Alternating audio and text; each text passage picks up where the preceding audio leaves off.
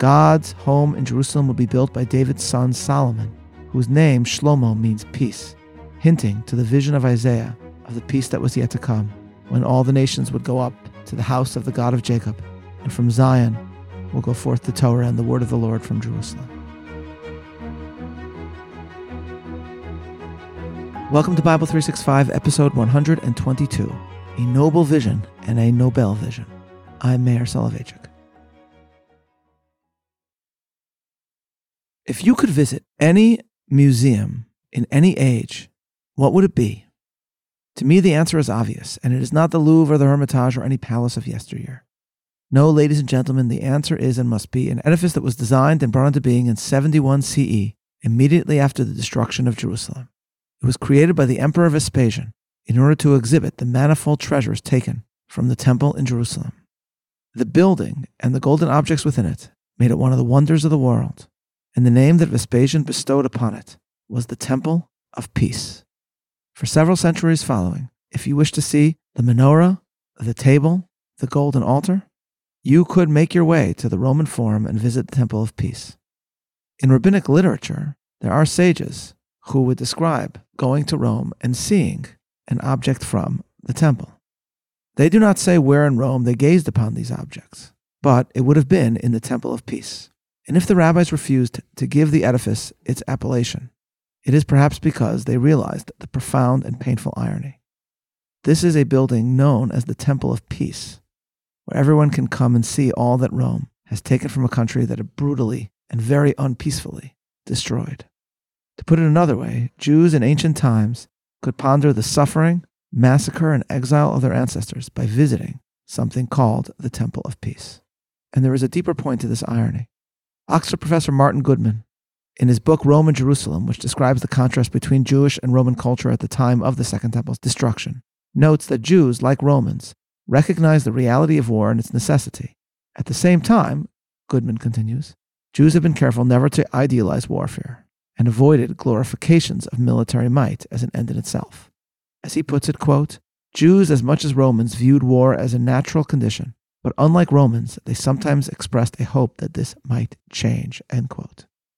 Despite the very violent exhortations that appear at times in the Hebrew Bible, at the same time, Goodman further notes, quote, the biblical prophets Isaiah, Micah, and Joel all looked forward with longing to a time when there would be no more war at all, end quote. And if there was anyone who understood this, it was Menachem Begin, who was seen as a man of war, but was awarded the Nobel Prize for making peace. And in his acceptance speech in Oslo, it was Begin who would most eloquently explain the vision of Isaiah to the world. Begin's speech in Oslo began in Begin's usual classy way. Right before Begin left for Oslo, and right before her own passing, Golda Meir had caustically remarked that, quote, Begin did not deserve a Nobel Prize, he deserved an Oscar, end quote, by which she meant that she believed that he was acting, and in her view did not truly deserve the Nobel Peace Prize.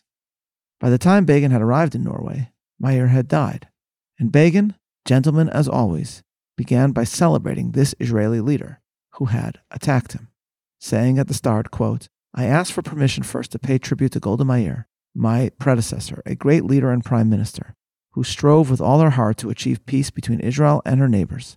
Her blessed memory will live forever in the hearts of the Jewish people and of all peace-loving nations, end quote. And then Begin addressed the virtue for which he was being awarded, peace. It was the Jews, Begin argued, who gave the love of peace to the world. Begin's inspiration was the second chapter of Isaiah, where, immediately after the first chapter, in which Israel is castigated, suddenly Isaiah looks far ahead to the future. Chapter 2, verse 1. The word that Isaiah the son of Amoz saw concerning Judah and Jerusalem. And it shall come to pass in the last days, that the mountain of the Lord's house shall be established in the top of the mountains, and shall be exalted above the hills, and all nations shall flow unto it. And many people shall go and say, Come ye, and let us go up to the mountain of the Lord, to the house of the God of Jacob. And he will teach us of his ways, and we will walk in his paths. For out of Zion shall go forth the Torah, and the word of the Lord from Jerusalem. And he shall judge among the nations, and shall rebuke many people. And they shall beat their swords into plowshares, and their spears into pruning hooks. Nation shall not lift up sword against nation, neither shall they learn war any more. Thus the prophet simultaneously stresses the goal of peace and the fact that in this eschatological age, all will seek the God of Jacob who dwells in Jerusalem.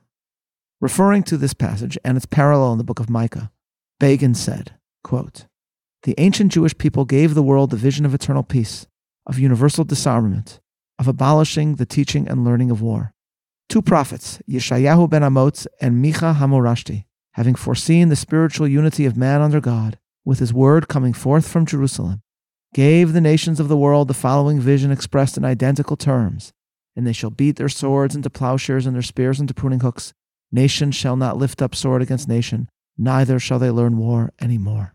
End quote. And then Begin added his own small reflection on peace, saying, quote, "Despite the tragedies and disappointments of the past, we must never forsake that vision, that human dream, that unshakable faith. Peace is the beauty of life. It is sunshine. It is the smile of a child, the love of a mother, joy of a father, the togetherness of a family. It is the advancement of man, the victory of a just cause, the triumph of truth. Peace is all of these and more," end quote. Begin, of course, understood that those assembled in the auditorium did not necessarily see him as a man of peace, but as a fighter.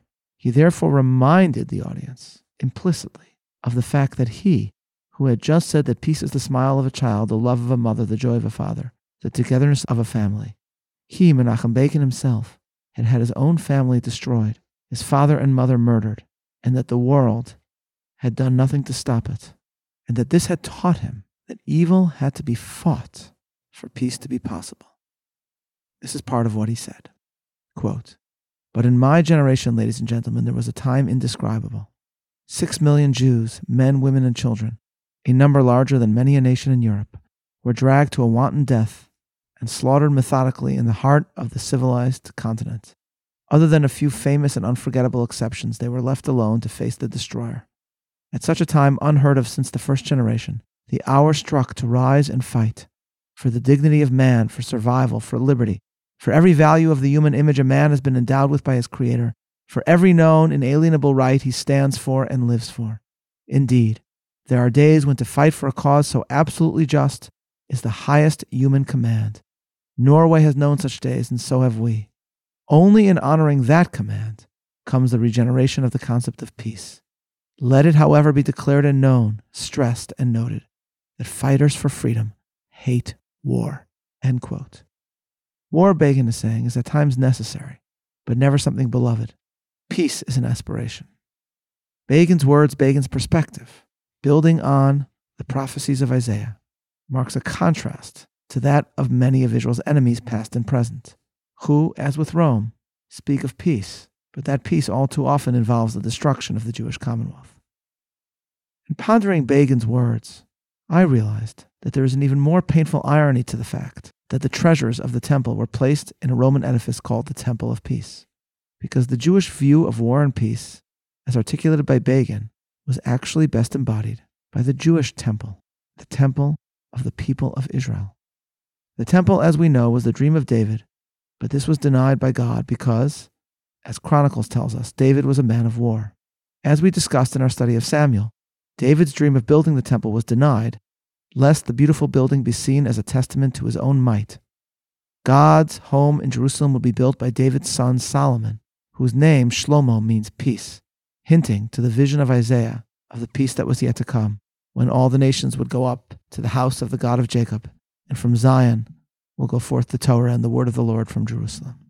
We're now able to see how heartbreaking is the irony that Vespasian placed the temple treasures in a quote-unquote temple of peace. The true temple, the temple of God, and all that it embodied, reminds us that the Bible's approach to war and shalom, war and peace, is the reverse of that of Rome. Jerusalem's temple truly was the temple of peace, and it is only in reading Begin's citation of Isaiah that I realized that this vision of a world at peace is, strikingly, found in a passage that is the thematic opposite of the first prophecy of Isaiah, which we studied yesterday.